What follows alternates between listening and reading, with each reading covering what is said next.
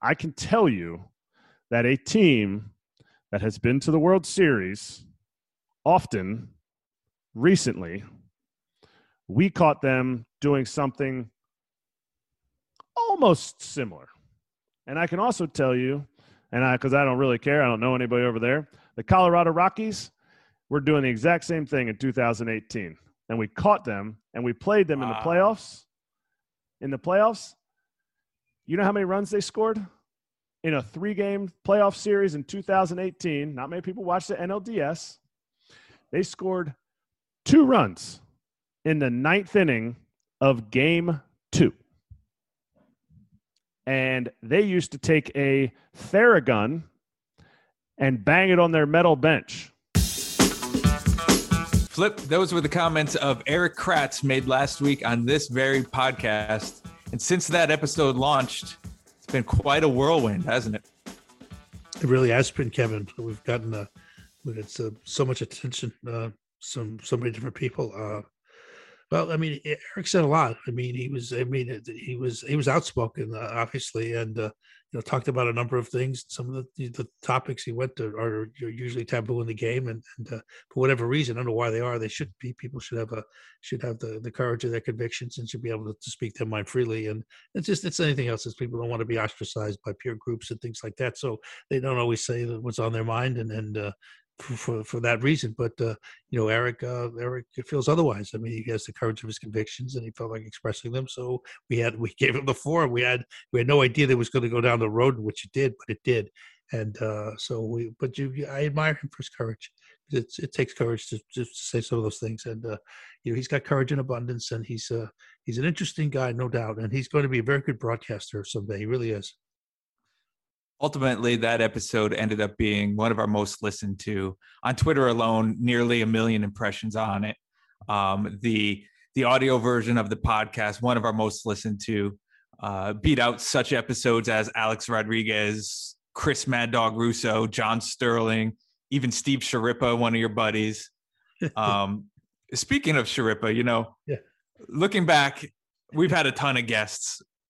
What was one of your favorites? Was Sharippo probably one of your favorites? That would be my guess. I can't remember this a lot. Some of the specifics of the show. Maybe we've done a lot of shows. I remember some of the specifics, but I must tell you, because I know him so well, he's such a good guy. He's so much fun. He's so entertaining. And I think, if I remember right, some of that a lot of the entertainment value came out on one of our podcasts. But he's a good guy. And yeah, that was one of my favorites. I mean, and it's hard to quantify. I think if you look at all the guests we've had, they all have offered something in and of their own way. Susan Waldman was actually very good. She was great. She was a good guest. She delved pretty deeply into her life, and what it's like being a woman in the industry, which is not easy sometimes. And she was a pioneer. So, I mean, there was a lot to be gleaned from that.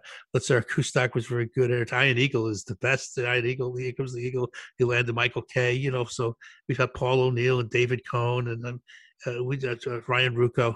I need to hire more people as guests so I get him as guests. Aaron Boone, Brian Cashman. That's right, Aaron Boone, Brian Cashman. Sean McManus. Sean McManus, we've had, sure. We've had big names. Leonardo DiCaprio, did we have him? Yeah, that was a good one. Well, now you're lying. Well, I'm totally lying. No, we didn't have Leonardo DiCaprio. I mean, Leo, if you're listening, you're welcome to be on the show. We didn't have him. For me, I can't pick one favorite. I have a handful. One would certainly be Michael Kay, and that's for a handful of reasons. One, he promotes us every time he's on.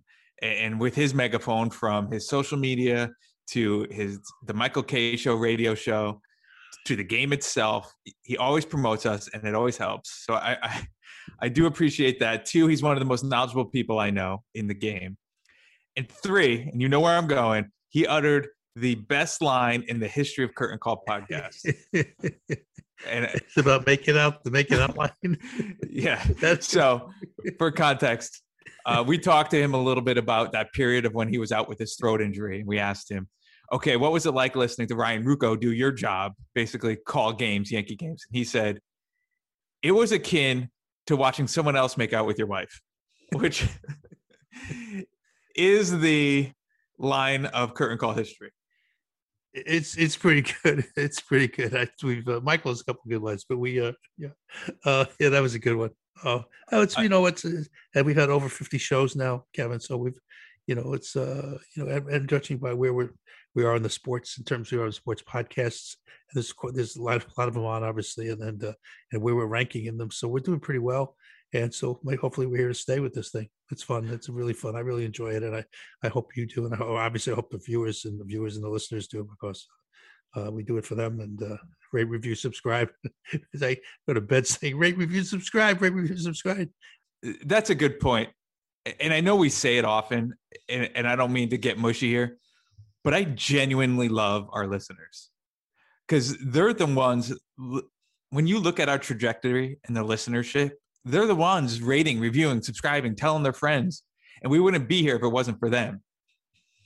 No, it's true. It's true.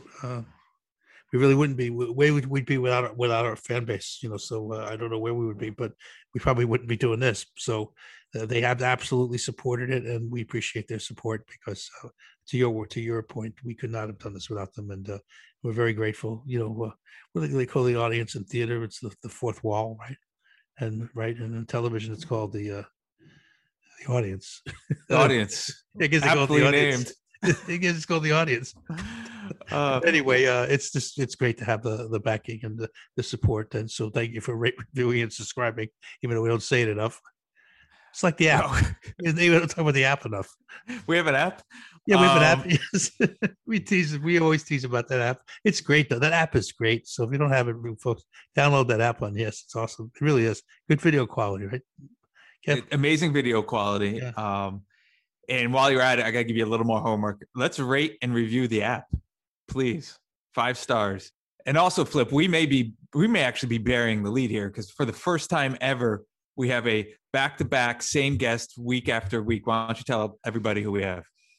Our guest this week is the same guest we had last week, Kevin, but and he broke a lot of news last week, and that's Erik Kratz.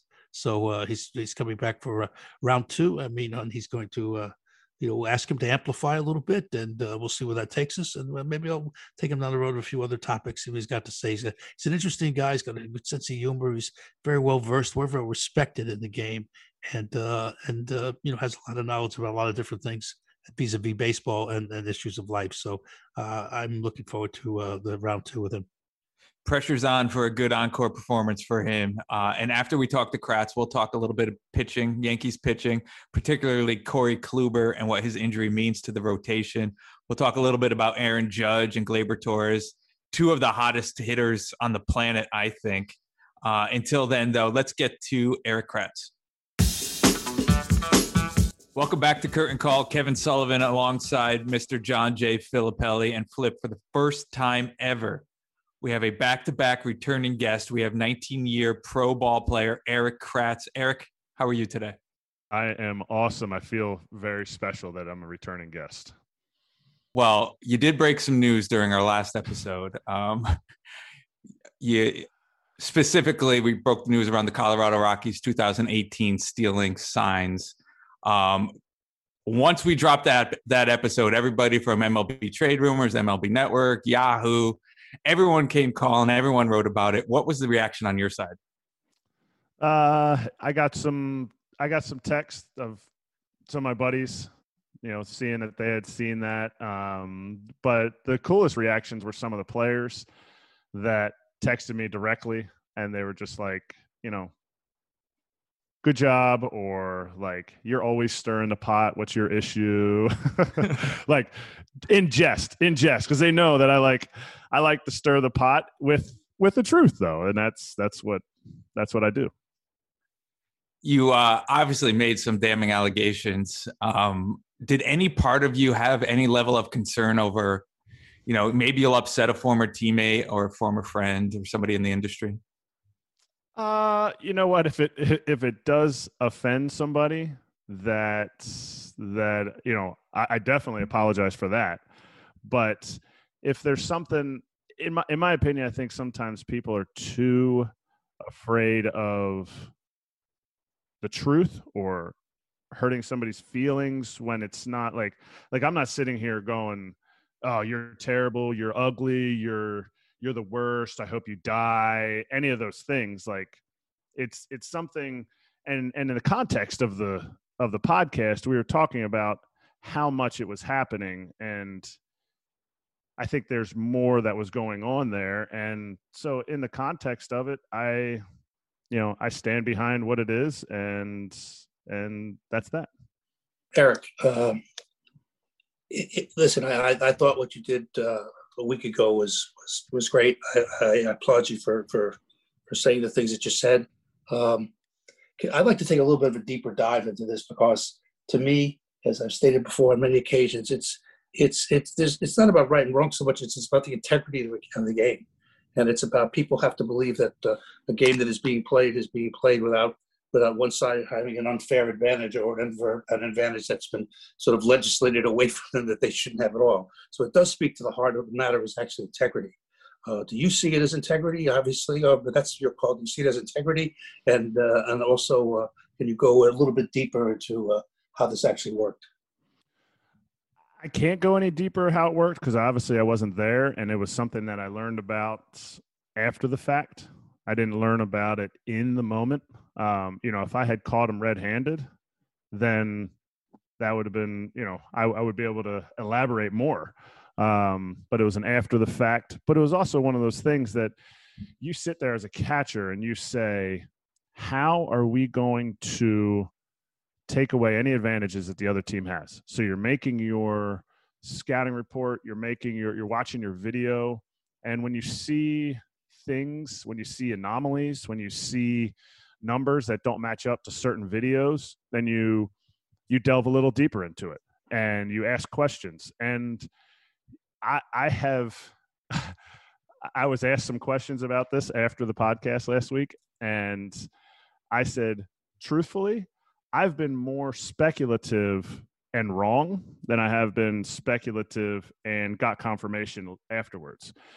And I think, you brought up integrity of the game. In no way am I like the keeper of the flame for integrity of the game.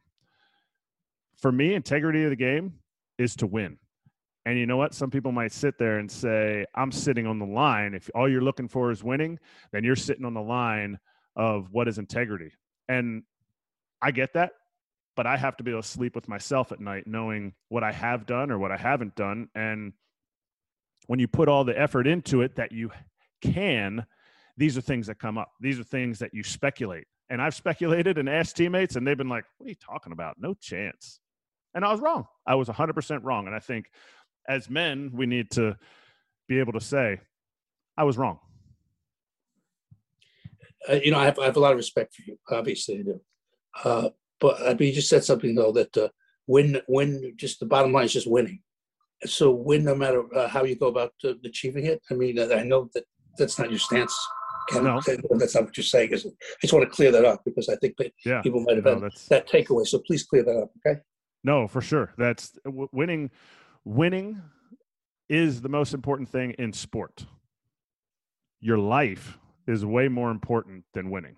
And I think there's so many examples of that in professional sports, which trickles down to college, which trickles down to high school, which trickles down to Little League. And if your life is changed because of decisions you make just to win, other people's lives are changed, you're out of luck. Like I said at the end of the 2018 playoffs, we lost, and they asked me what I would tell the fans. And I said to the fans, I said, this is a heart-wrenching loss in Game 7 of the NLCS to not go to the World Series. It is not a heart-wrenching loss in life. If you have a different opinion about yourself because of a loss, if you have a different opinion about your family, you take it out on your coworkers, you don't have a good day at work, like that is not what winning and losing is about. Winning in the moment is about putting everything that you have into it in the scope of the rules, in the scope of how you sleep with yourself at night, and you go about it from there. I mean, you can talk about steroids, you can talk about sign stealing, you can talk about whatever you want to talk about. To me, you have to prepare yourself. And people who want to cut corners and cheat are ones that are only they will be the only ones at night that won't be able to sleep soundly. You mentioned steroids. Have they been eradicated from the game? You really asked the deep questions, Flip. Have they been? To what extent?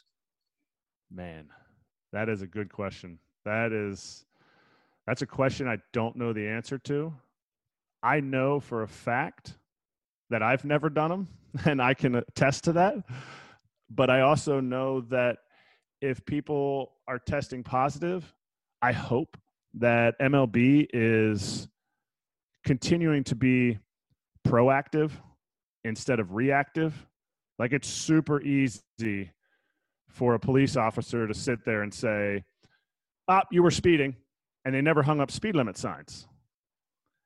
But I think MLB being proactive in the performance enhancing territory is tough. It's tough because they're sitting there and they're going, the drugs that guys could be taking are ahead of the game that we know how to test. And that's tough. So did they do it before and now all of a sudden it's eradicated?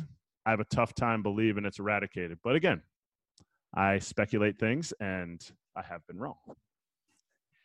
We somehow took this turn to performance enhancing drugs, which I'm going to take advantage of, because one of the things or the debates that I like to have with my friends is, should users be in the Hall of Fame, known users be in the Hall of Fame, particularly when you start to think that percentages wise, there probably are users already in.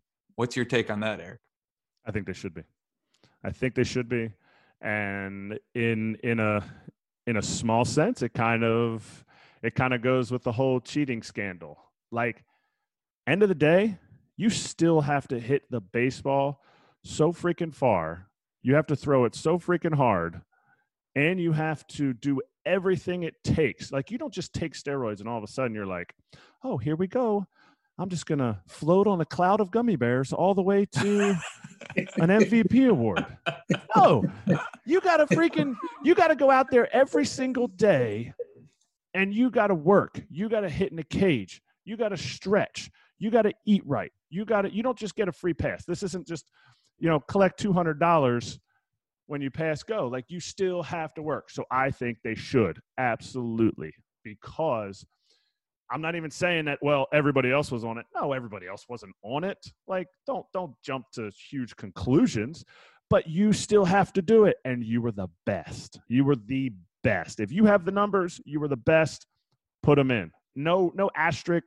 No, like, they didn't take Gaylord Perry's spitball out of the Hall of Fame. The spitball is illegal. Like, that guy had so much Vaseline on the ball that thing was just splitting and diving. Guys were throwing their bats. Like, that. Like, put them in, because they did some incredible things. And as baseball, we have benefited from it. If you are in baseball, you're employed by baseball. If you're anything in baseball, you have benefited from it because of the great accomplishments that they did, performance enhanced or not. I think you and I are in the same camp. And I like to think, like, you look at the writers, and this isn't an indictment on the writers, but who made them the end all be all on, like, eye test? Like, who are they saying who did it and who didn't do it? Like, there is no black and white unless there's a test, obviously. But sometimes they just say, it looks like he did it. And I think writers sometimes like to get on their shticks, and they do their thing, which is great. That's what they're for. You write good articles, people read them. You write a bland article. If this is a bland podcast, nobody's going to listen to it.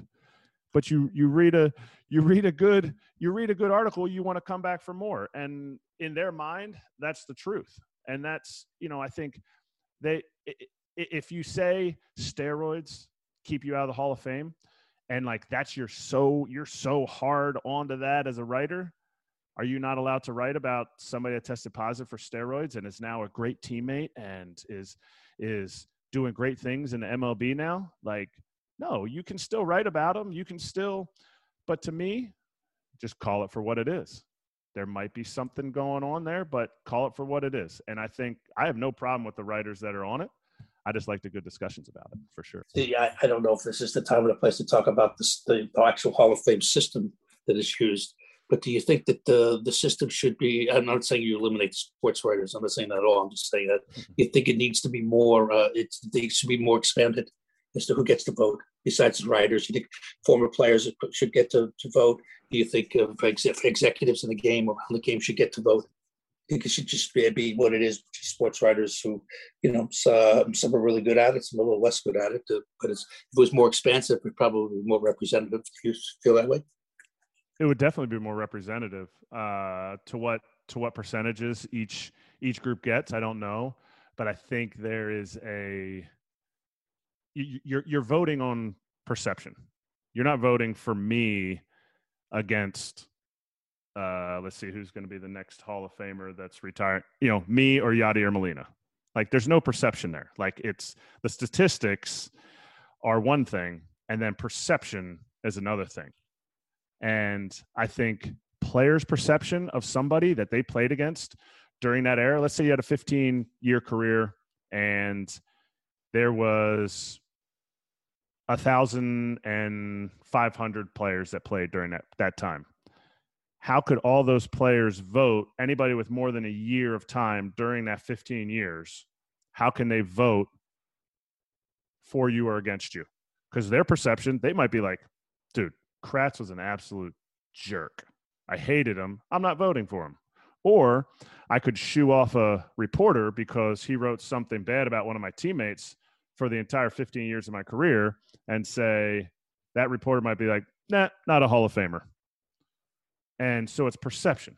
And I think players, your colleagues, have such a great perception of how you played, a perspective on, hey, I remember seeing this guy in July of his last season.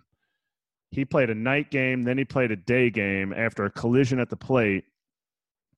And, oh, wait, I looked at his numbers. Wow, this dude is a Hall of Famer. Like, I remember him being the best. I remember going into that city and being like, gosh darn it, man. I can't. Like, we got to make sure we don't let this guy beat us. And that's a perception. That's a perspective that I think is lost sometimes when not everybody is asked. Two quick things before we let you go, Eric. One, Theragun very much should be calling you and saying, here's 10% of all our sales over the past week, because they were mentioned in every article across the nation. I legitimately, this is the truth, bought one after our conversation. Ooh, your muscles are so nice now. I haven't used it yet. Still in the box. Second thing, I loved the attention we got last week. So if there's anything else you want to get off your chest, the floor is yours. That's what somebody, it's funny that you say that, but yes, I will definitely take a Theragun. It will definitely help me with my tight muscles and my wife not giving me a massage. So I need that. But I need no, it's funny that you say that, like, get off my chest. Somebody tweeted at me like, what's your issue? And I'm like, what do you mean? Like, what is that? What is that? What's my issue? He's like, why are you attacking the Rockies? I'm like, I'm not attacking the Rockies. Listen to the whole podcast. I'm not attacking. Like, a question was asked, a debate was brought up, and there is nothing that I love talking about more than baseball, because there is so many heated opinions.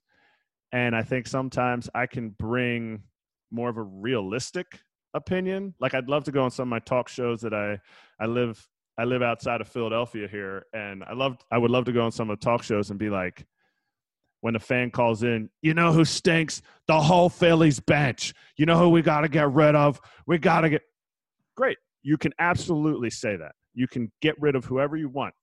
Who do you want in the place? Like, oh, our rotation is terrible. Like, you have Aaron Nola, Zach Wheeler, and Zach Eflin. Like, what do you want? Do you want Scherzer and DeGrom to finish out the top five? Like what do you – I love debates. I love hearing people roast other people. If I ever have a podcast, I want to call it To the Front of the Bus, because I used to love going to the front of the bus to call people out. Done? It's done. It might be too hot. Sponsored by Theragun. Maybe like that. Well, thank you for the follow-up. I know you're pressed for time today, so thank you for spending some with us today out of your day, and thank you for your candidness, your honesty, and your sense of humor. So again, I get to have you on always, and we'll talk to you again, Eric. Thanks again. Flip, Kevin, thank you, boys. Flip, I wouldn't be against having Kratz on every week for 10 minutes. He's that good. Let's ask him. He wants to be a co-host. We'll put him on for every week for 10 minutes. We'll call it the 10-minute segment. Yeah, ask Eric or something like that. Ask Eric for 10 minutes. Yeah, I'll ask him. Sure, let's ask him if he wants to be part of it. Sure. No, he's good. It's good. He's got opinions.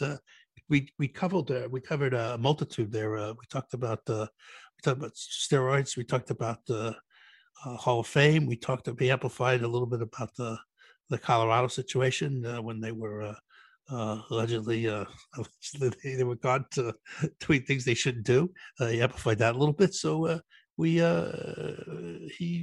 continues to be a good underscore for us of information and opinions. As promised, let's switch gears to the Yankees pitching. There's a lot of good to talk about there. Before we do, though, we do have some negative that we have to talk about, meaning Corey Kluber. It sounds like he's going to be out for best case scenario 2 months. What does that mean for the Yankees rotation, Flip? He's going to have to find help. He was pitching so well, and he was really starting to hit his stride. I mean, when you throw a no-hitter, I'd say you hit your stride. So he had pitched, and he was so dominant that night. And he had made one start since, so which was he was struggling a little bit. But what happened in that start was the injury. So unfortunately, and then people start to speculate about the no-hitter and the pitches and everything else, which is people shouldn't do that. They shouldn't speculate like that. But who knows what caused it? But the reality is this: regardless of whatever happened, he's out for at least 2 months, and that's at least, maybe a little bit more than that. Who knows? But if it's 2 months. It's 2 months. The Yankees can weather it. If it's more than that, then I don't know what they're going to do, because the key to winning this thing. And I've said, I always believe, look, there's no oracle of wisdom here. I'm not being an oracle of wisdom. You got to pitch. If you pitch, you win. There are two things I always say. What I always say: you got to stay on the field. Stay on the field. If you're a position player, the other thing is you've got the starting pitching is everything in baseball. Everything comes off starting pitching. Everything follows starting pitching. You've got to have starting pitching. If your aspiration is to win a championship, Kevin, you need starting pitching. This is not. I didn't invent this. It's just an axiom of the game, and it's true. You have to have it.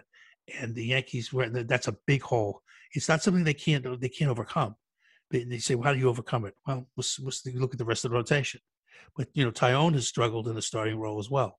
So between Kluber now being out, Tyone struggling in the starting role. That's going to be Montgomery's pitched much better. I actually say much better. Montgomery's pitched well the whole year.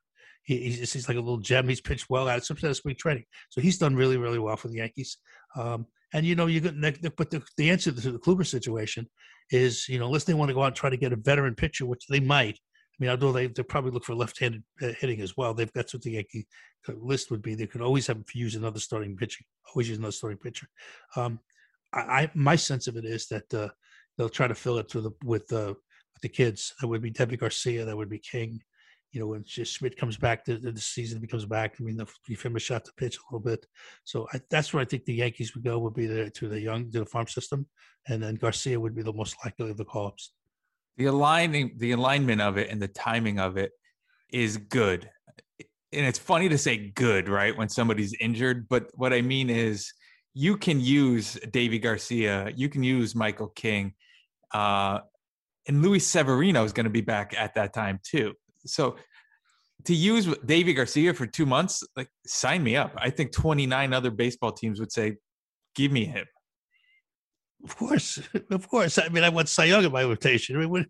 Yes. Well, Cy Young, right? Didn't you go to school with him? I did. He was him and Abe. I went to Abraham Lincoln High School, so we used to hang out together.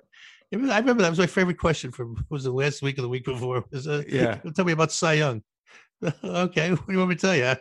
Like, I knew him. I didn't know him. Obviously, I mean, know a lot of people, and I'm privileged to know them. But Cy and I did. I mean, Christy Matheson, I know him. I've got some doozy emails for you this week too, I'm so sure don't worry. you do. I'm sure you do. All right. The positives of the Yankees pitching, though. We talked about Kluber going down, which is a negative. The positives we have to talk about. They threw 37 straight innings of scoreless baseball. 37 innings. That's amazing. That is second most in history. The most is 40 innings. And that included 2 Hall of Famers, Lefty Gomez and Red Ruffing. Yeah, I mean, listen, their bullpen is nothing to laugh at. The bullpen is terrific. The Yankee bullpen has been great, not good, great. So you couple that. They're starting pitching, and actually there's been a couple of struggles. A couple of guys struggled a little bit, but the reality is, in the aggregate, the Yankee pitching has been exceptional. And their defense is a little questionable sometimes, and they haven't hit situational hit. Although a couple of guys are really starting to hit now. Judge is starting to hit, Frazier starting to hit a little bit. Mr. Torres. So Yankees will find their bats. I really believe they're going to find their bats, even in the year of the pitcher, which is this without question is the year of the pitcher. We haven't had pitching like this since 1968. When pitching dominated the game. Pitching is dominating now, and the whole offensive philosophies are just lending themselves to pitching dominated, because you get people looking at long swings and looking at home runs all the time, and situational hitting is like a lost art now. Very few teams, very few players situational hit. I mean, they tried, but I don't think they succeed. They look for 3-run homers. Well, don't get me on my soapbox on pitching, because I don't like the pitching being as good as it is right now. But you did mention the other side of the ball, the Yankees offense. There may be, like I said earlier, no 2 hotter hitters on the planet than Aaron Judge and Gleyber Torres. Let's talk Gleyber first, and I'll give you his numbers. Over the last 6 games, and this includes, I believe, an 0-for-4 performance on Tuesday, he's batting .500, 11 for 22. Slugging .682, OPS 1.204, 1 home run, 8 RBIs. That gets his season average up to 274. It's quite a jump. I mean, because he had been struggling. He really was struggling. But you know what? Before the breakout, and you should document the breakout very well. Before he broke out offensively, he was starting to hit the ball with authority, because the exit velocities were good. The exit velocity on most of his at bats, suppose we lined out, or even it was good. It was good. So he was finding his way. He was hitting in bad luck, and now he's hitting in good luck, and he's hitting the ball hard as well. So I mean, he's found the sea legs, no doubt. It's a long season, so fans have to be patient. It's a lot like the starting pitching. Twitter was saying Twitter things at the beginning of the season, questioning the starting pitching, and then they throw 37 scoreless innings. And the same thing with Gleyber. He was gonna heat up, and like you said, he was hitting the ball, and then it finally turned it around in a big way, I would say. Let's switch gears to Judge. His last 14 games, 449, 5 home runs, 8 RBIs. His OPS is 1.310. That includes a walk-off walk on Sunday. Right. I think we should put OPS in context so people understand what that really means. I mean, that's on base percentage plus slugging percentage. And if you put the two together, you're on base. If you on base 400, you've had a great, on base percentage, right?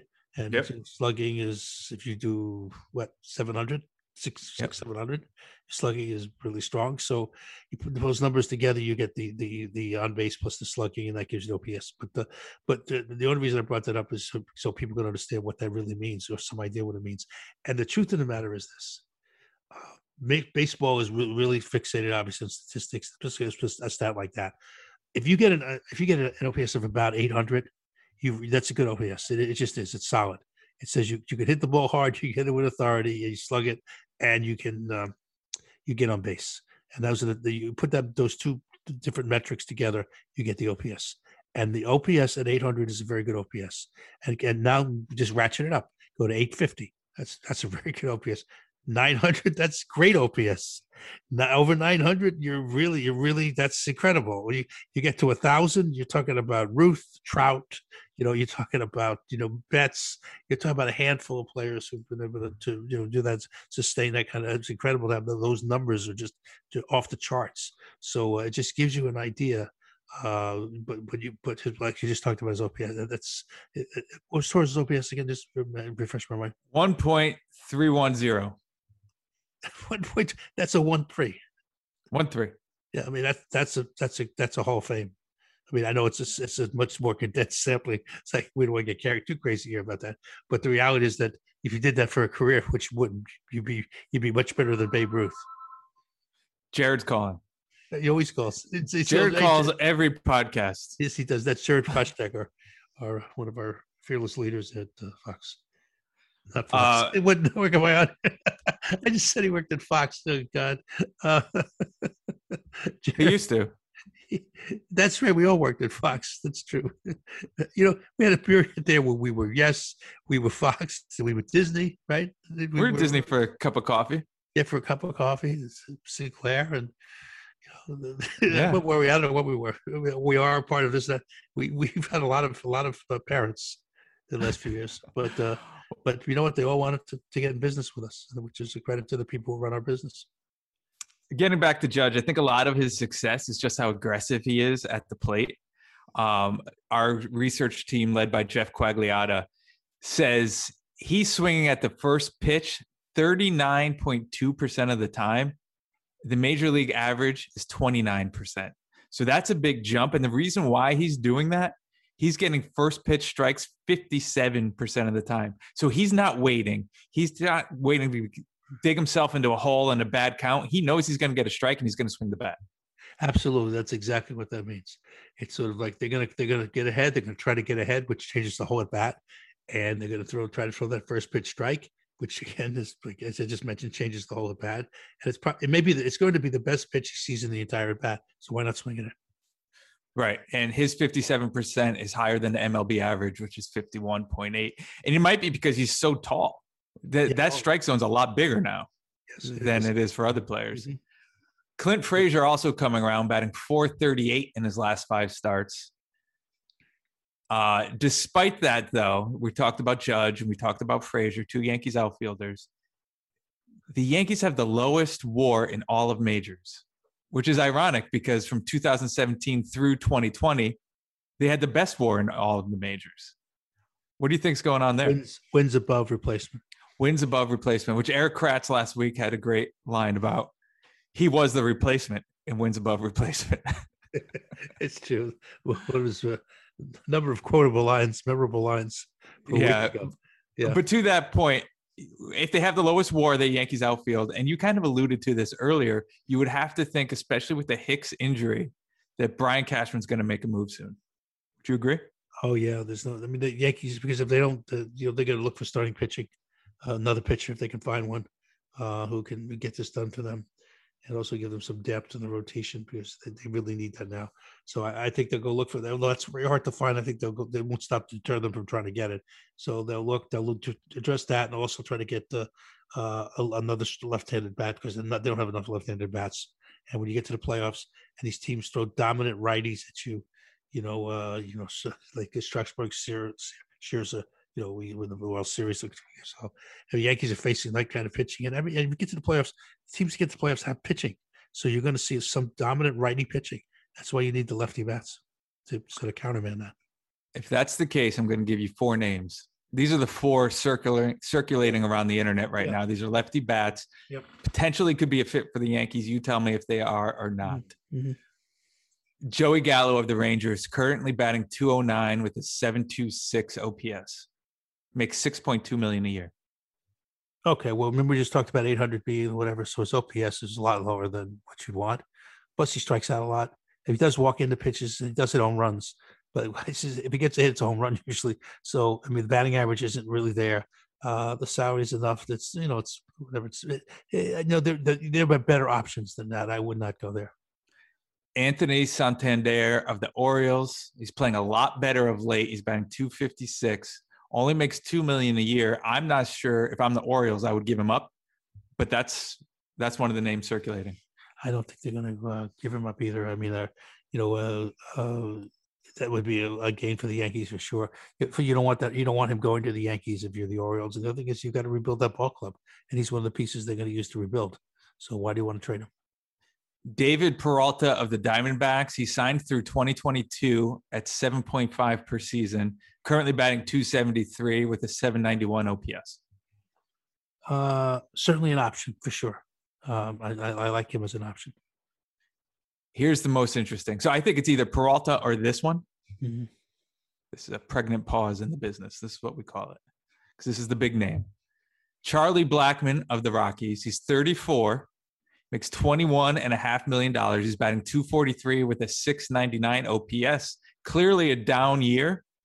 But if the Rockies eat some of that or all of that, which they would to get some prospects, that could be interesting. Very, because he's a proven hitter. I mean, didn't he win a batting title I don't think he a couple of did. Years ago? Let me look. I mean, if somebody tells me he did, and so that would make him a proven hitter, I suppose. But at 34, I mean, he still could rake. And yes, he's having a down year, but that's probably why he'd be available. Plus the salary. If the Rockies aren't going anywhere, they're going to want to move the salary. And that $21 million. Don't get scared by it. It's not really $21 million. If you talk about the trading deadline, you're talking about then half the season. So it'd be half of 21 if the Yankees were to assume it all. And the Yankees wouldn't assume it all. The Yankees would assume $5 million, something like that. I assume they would assume, but but put the money aside for a second. Would he be a good fit? He would be a good fit, and plus players like him. Players who play with him, even against him, they have a lot of respect for him. They like him. You have to shave that beard. Yes, you were going to say. Flip, what is the date? May 27th as we record this? Yes. Write that date down. That's the day I was wrong. Charlie Blackmon did win a batting title. .331 he batted in 2017. You were right. Were you debating me? I don't think you were debating me. I think you were trying to look to verify a point. So therefore, you went to your copious novels of research material, and you tried to validate the point. It took you about 20 minutes, but you got there. And look, it's not how long. Good thing you talk a lot. If I talk a lot, okay, it's it's the journey. Sometimes it's not sometimes how long it takes the journey, but it's to be on that journey and to actually complete it and to enrich your life. And you really enriched my life during that time. It took you to back me up, and then he won a batting title. But thank you very much. I feel better now. Glad I could help. Thank you so much. How about we get some emails? Yeah, let's do that. All right. First, if you want to contact. Hold on a second. What we don't do is, so if people want to write us, how, Kevin? Just I'm curious, how would they go about writing this? This is your. Tell me literally. I was literally telling people how to contact us when you stopped me to tell people how to contact us. I just want to underscore the point because I want to give people a chance to. I was going to say get a pen and a piece of paper, or whatever, but people don't do that anymore, do they? They just sort of take out their smart whatever, and they just like tape on tape. They're right. They type on their smart thing. Right? Is that how it goes? That is how it goes. If you want to contact us, you can email curtaincallyes@gmail.com. For some reason, I love to hear where people are from. I like to hear the reach. Yeah. So if you could include that, that'd be great. We'll put it in a separate piece of correspondence because I just said it to Kevin Sullivan. If they just want to write you by yourself, Kevin, which I encourage them to do, leave me out of this. It would be, how do they write you? How do they find you, Kevin? Well, the curtaincallyes@gmail.com.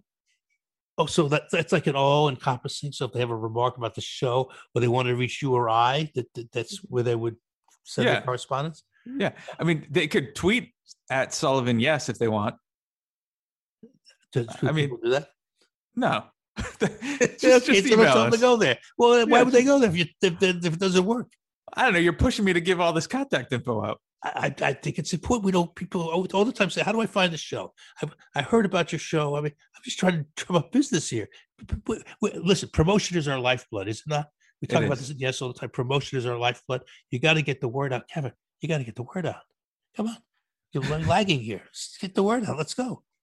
Well, people who are listening already know where to find us, but they can tell their friends to find us wherever they download podcasts. They have a responsibility to solid information entertainment to pass this along to their friends. Even people they don't like, it's fine. If they don't like somebody, it's fine. They can pass along to Bruce Pritchard. We're good with that. Whatever they want to do. A Bruce Pritchard drop. I love it. I do. He's actually probably a good guy now, but back in the day, he wasn't so good to us. But it's whatever. People grow up and they change, and hopefully he did. And he's successful. But I'm happy for him in a kind of. I am. Big fan of his co-host Conrad Thompson on Something to Wrestle. Great guy. They do a nice job with that podcast. Both of them do. It's a nice podcast. So let's get to the mailbag, Flip. Yes. First email is from Roger in Connecticut. So I guess our reach isn't that great if it's our first one's from Connecticut. That's right. And you and I are sitting in Connecticut. We're sitting in Connecticut as we speak. So there you go. Oh, well. Okay. Hey, Flip. Roger. Oh, no, it's you already wrote it already. Go ahead. Flip, you've seen a lot of baseball. Why does everybody write to you? No one writes to me. Flip, you've seen a lot of baseball. Should that tell you something? I guess it should. Help me settle a debate I'm having with a friend of mine. What is the most exciting play in all of baseball? I say it's a triple, while he says it's a triple play. What do you think? Of course, this email comes to us after the Yankees executed that triple play last week. What's your thought? That triple play was amazing. Before you give me your thought. Urshela could do anything. We had brought him up. We didn't bring him up. We were talking about something earlier, and that thought went in my mind. I was going to say, how great Urshela has been for the Yankees. I mean, considering he was a baseball afterthought, he really was. How he got to the Yankees and it just immediately turned itself around. Well, it didn't immediately. I think he struggled for the first week or two, but then once he found his sea legs, he was just incredible and has been never stopped. I mean, you talk about the best Yankee player not named Cole, right? I mean, it's been Urshela. It really has been. Look at the defense, the way he's played defense. I mean, that was always his calling card, his strong suit. But the way he's learned to hit, not only hit, but hit key situations. He hits with clutch. He has power. He makes contact. And as we talked about earlier, he's just a gem defensively. So, I mean, he's really not showing any holes in his game at all. Done a tremendous job. Like you said, he was on the scrap heap there for a while. He really was. I remember first seeing him, his first spring training with the Yankees on the backfield, taking grounders. I was with our friend AJ Herman, and I looked over at AJ and I said, "Who is that?"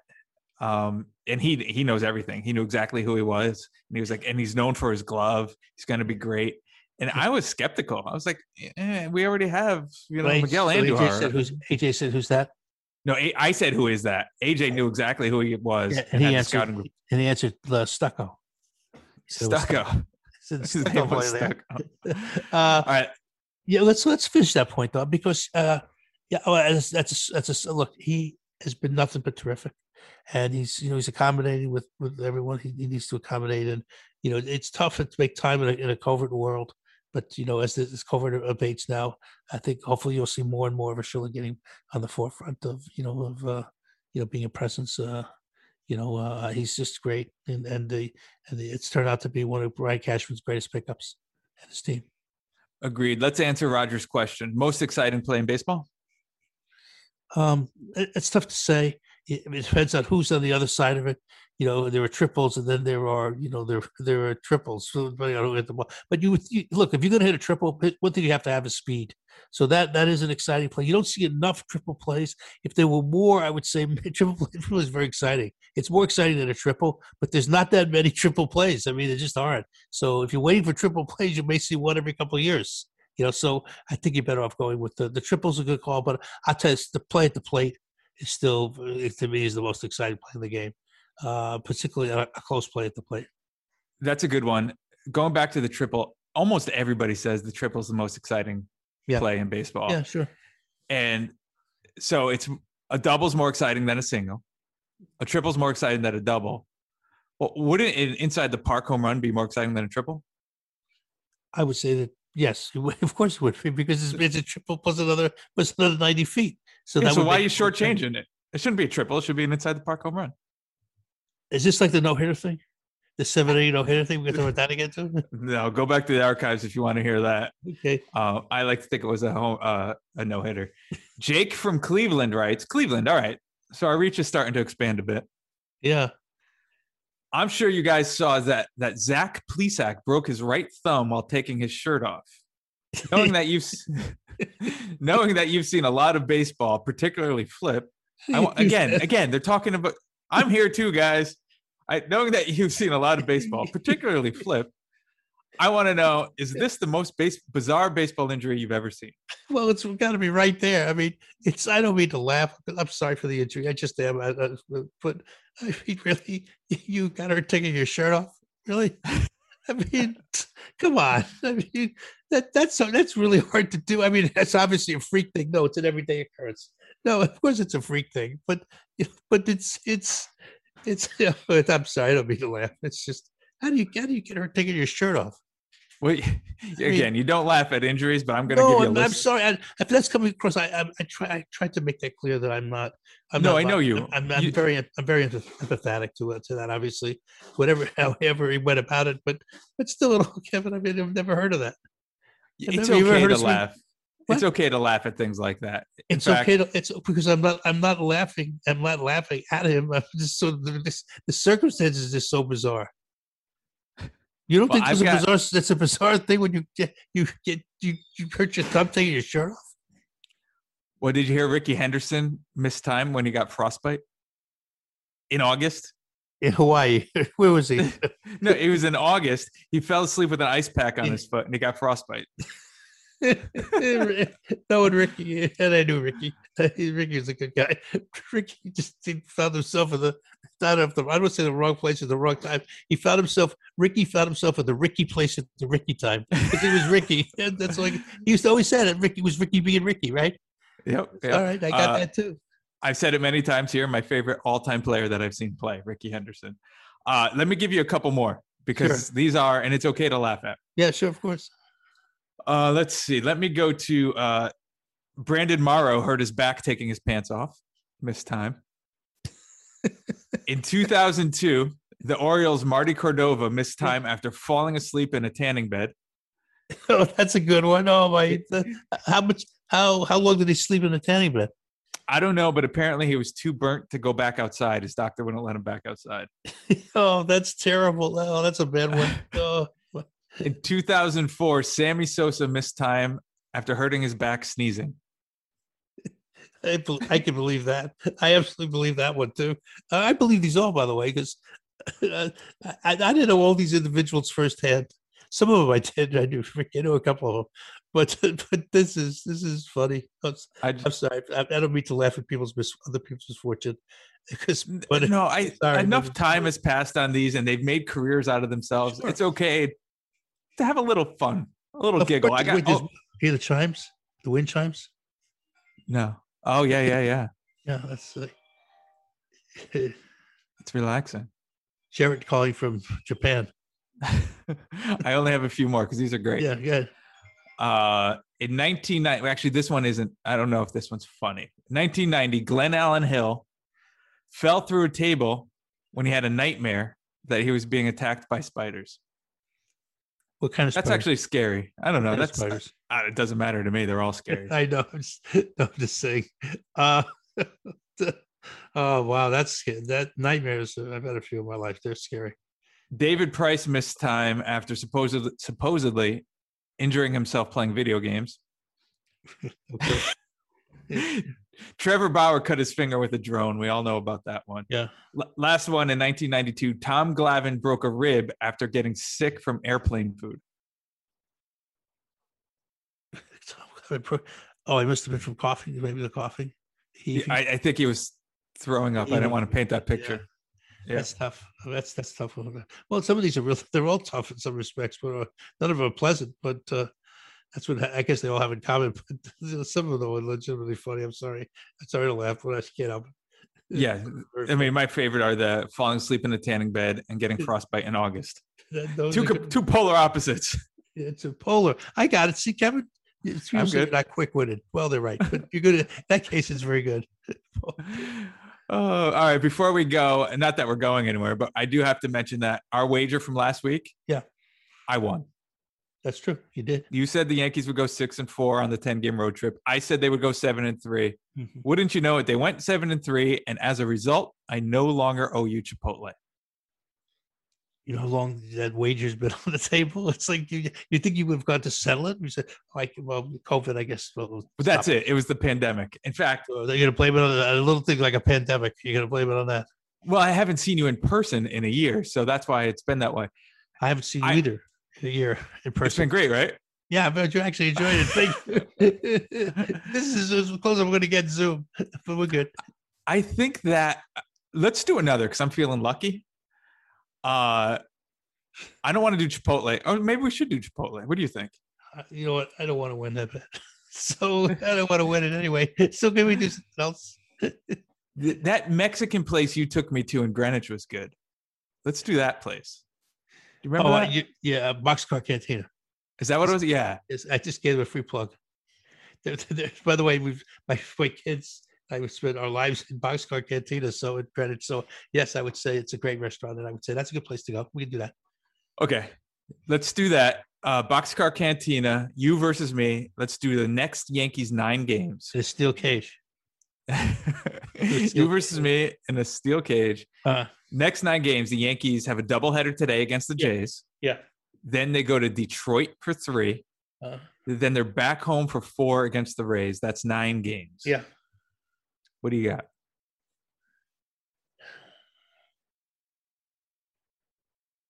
Uh 9 games, 6-3. Damn, I was gonna say that. Well, I said it first, so there you go. Can do something else. No, right. We can pick 6-3. It'll be a tie. If we get a tie, then we'll go on. We'll make another bet. Something else. So let's make it 6-3. We're both saying 6-3. 6-3. Okay. Or is there like a tiebreaker we could do? Like the tiebreaker would be number of runs. It'll be whoever the first bet we ever made. Whoever won that bet is the tiebreaker. Oh, that's you. Of course. I'm gonna give it to you. Of course it's me. Oh man. Of course. Yes, that's the tiebreaker. Okay. Or we could talk about Glenn Allen Hill. We can talk about Ricky Henderson. Sammy Sosa. I might have nightmares tonight. Yeah, we did about all that. Did you know Babe Ruth was a Yankees captain? Yes. You did? Do you know how long he was? I don't think he was a captain long. You're right. How long? How long? I mean, an hour? The only reason why I know it is because it happened this week in Yankees history in 1922. He was Yankees captain for 5 days. Did they give a reason why he lost his captaincy? There's such a word. I'm going to look up captaincy. Captaincy. Look up captaincy. See, it's like the Ricky Henderson. It's Cappy Henderson. I can't even talk. They did. This isn't Babe Ruth's most shining moment, but I'll tell you why. Oh no, poor Babe.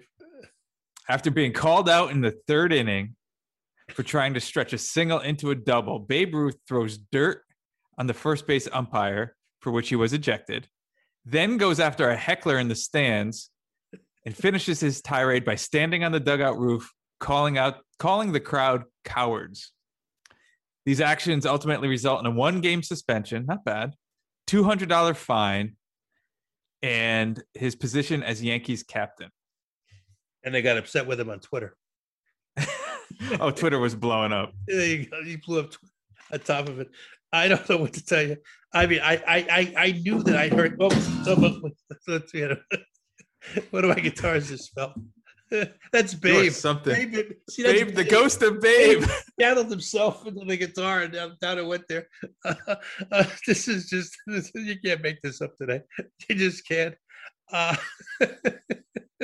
I'm sorry, it's too funny to me. I didn't know the fact. I knew that Babe was the captain. I knew he lost it.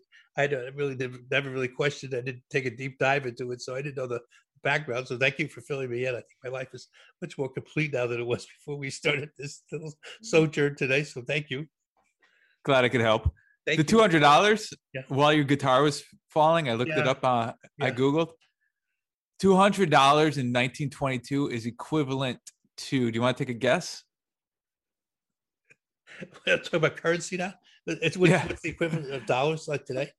Well, I'm interested how much this cost him. It didn't cost him much. That's the equivalent of $3,000 today. You don't think the inflation on $200 is significant? That's like today somebody getting fined $3,000. That's not a lot. You say that because you're working off look at his salary. Babe was the highest paid player in the game, right? It was about $100,000, right? You got to about $100,000 around there, maybe a little bit more. Let's go with $100,000. So what's the inflation rate on $100,000? What would that be worth now? If back in the 20s, it was worth. Yeah, that's what I'm saying. Yeah. Because you can't look at the salaries then. So you have to compare $3,000 to the salaries today. Right. Because $3,000 is today's money. So it would be like Trevor Bauer getting $3,000 fine. I think I got that. Carry the one. Carry the one. Be sure to carry the one. Make sure you get rate, review, and subscribe while you're at it too. But I got it now. I do. Ted Marino would make fun of me right now because when I'm talking numbers, he likes to think I use all my fingers. He's all the 10 CFO. fingers. He's the CFO of Yes. CFO of Yes. He's an okay guy. He's okay. That's he's it. grown on me. I didn't always feel like that, but I like him now. He's grown up. He's not a bad guy. I love Ted. He's great. Not great might be pushing it, but he's okay. He's a good guy. I like him. He's done a good job. He's one of our loyal listeners. He's done a good job. I can tell you that. Done a very good job. Yes. Without a doubt. Okay. So before we Hear review that, every, Ted, we're going to use that against you too. Don't think of that. But go I ahead. certainly should give every Yes employee a review here. So you want to land the plane? Oh, in the words of Ashley Fugazi, it's time to land the plane. I guess it's time to go. Well, Speaking of Ashley Fugazi, don't land the plane. Yeah. Did you read any of our reviews? Yeah. So that's like somebody wrote a very nice. I finally understood who Ashley Fugazi was. Yeah. Okay. So after last week's episode, here's a review on iTunes. And please rate, review, and subscribe. Have your own review on iTunes if you do that.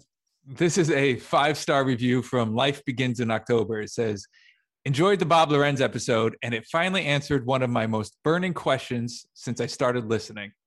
Who the heck is Ashley Fugazi? It's about time. Thank you, guys. So we did answer it in the Bob Lorenz episode. John, I almost called you John. That might have been the first time ever. Flip, let's explain. By the way, who wrote the? Life Begins in October is the name of the is that Pierre's pen name? Pierre being Ashley Fugazi's husband. Yes, is that his pen name? It might be. Why don't you tell everyone who Ashley Fugazi is? Ashley Fugazi is our longtime production talent coordinator. Yes, she was also my assistant. She's my assistant for many years, and she's a Hall of Famer in and of her. So, right, she's just a great talent, and Yes would not be. I say this about a lot of people, but Yes really wouldn't be Yes without Ashley Fugazi. So she deserves a shout out and a lot more. But no, that's what she does, and she's married to Pierre Moussa, who's one of the great talents from NBC, production talents. Works at NBC and is a linchpin to what they've done through the years. Good guy too. And, great guy. And a little more context. So I'm not going to be breaking any news here. Flip's meetings go long sometimes. He has a lot to say. And when they go long, Ashley will say, she'll jump in and be like, land the plane, Flip, land the plane. That's where your closing line comes from. Right. And then there were different types of landings, different type of aircraft. Like 747 is a little bit more difficult to say. The Spirit of St. Louis would have been the sort of land, or a Cessna, whatever. There are different types of aircraft, and sometimes we get into that kind of jargon as well. So anyway, we're very sort of aviator underscored. Yes, very big into aviation things, stories, trivia. I just stumbled upon another review while I'm here. Can I read one more to you? Do anything you want. I'm good. Headline is Love This Podcast. It's by Piano Dude 1. Here we go. I just have to say, this is one of my favorite podcasts to listen to, and I look forward to each and every episode. I didn't really download it until early to mid last year, and it did help me get through the pandemic in many ways. Always funny, always entertaining, and Kevin and Flip are the best together. I eventually went back to the beginning and listened to all earlier episodes that I missed, and everyone, especially with all the great guests, is always such a treat.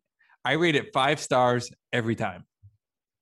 Nice. I like Piano Dude. I do too. You know how long it took me to write that? It took me. I can't even play the piano. I can't even play the piano. No, I didn't write that. I have no idea what Piano Dude, but that's very nice that you wrote that. Or he or she. It could be a she, right? Well, yeah. Is it a woman a dude, or is it a dudette? What do you call a woman?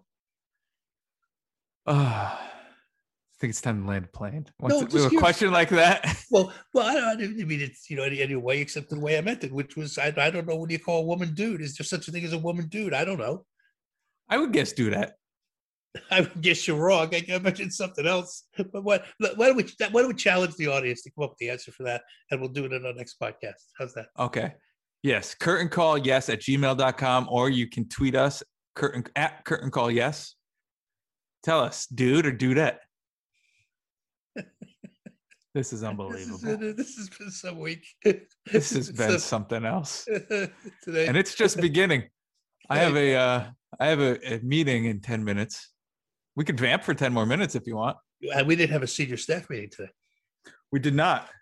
No. which is, although I know they're necessary and our guys do a good job, and we have a really wonderful CEO of the company. John Littner is our CEO. He does a great job. He's a good guy. I know him for like 400 years now. He I knew him when I was hanging out with Cy Young, and I was hanging out with Abraham Lincoln, John Littner. But I know him from a place called the Baseball Network, which is a whole other story. We'll go down that road now. But a really good guy, and he's our CEO. So and he runs the meetings, right? And you enjoy the meetings, Kevin? He does. They're good meetings. It's nice because I don't see a lot of these people otherwise because of the pandemic. So what happens when the pandemic's over? Which we can see the light of sight. Thank God. Thank God it's nearly over for all of us. That's all another story. But so now that that's ending, that's great. But so do you see the meetings ending then? That's going to be interesting, right? I can't even imagine going back to the conference room and being just we're right next to each other, 3 inches apart, having a meeting. I think all that's going to change. That's the change. There'll be a new norm that's come out of this. There'll be what they call a new norm, and that'll be part of the new norm is how people adapt to all those situations. We'll figure it out either way. We always do. That's the great thing about the human spirit. It has a way of figuring things out. If we figured this out this last year, we'll figure out the next year. Yeah. And if we figured this show out, we'll figure out the next year too. I think we're still figuring the show out. I don't know what we're doing with the show today, but sure. Okay. So I know we've went down a lot of roads today. We have, and maybe it's time to say the words of Ashton Gaze once again, because Ashton is getting ready to retire because of how long this show is going on. So I think we'd say it's time to land the plane, or she'd say that. And it is time to land the plane. So thank you. Rate, review, subscribe, and we will catch you next time on the backside. So thanks so much. We'll talk to you soon. Bye.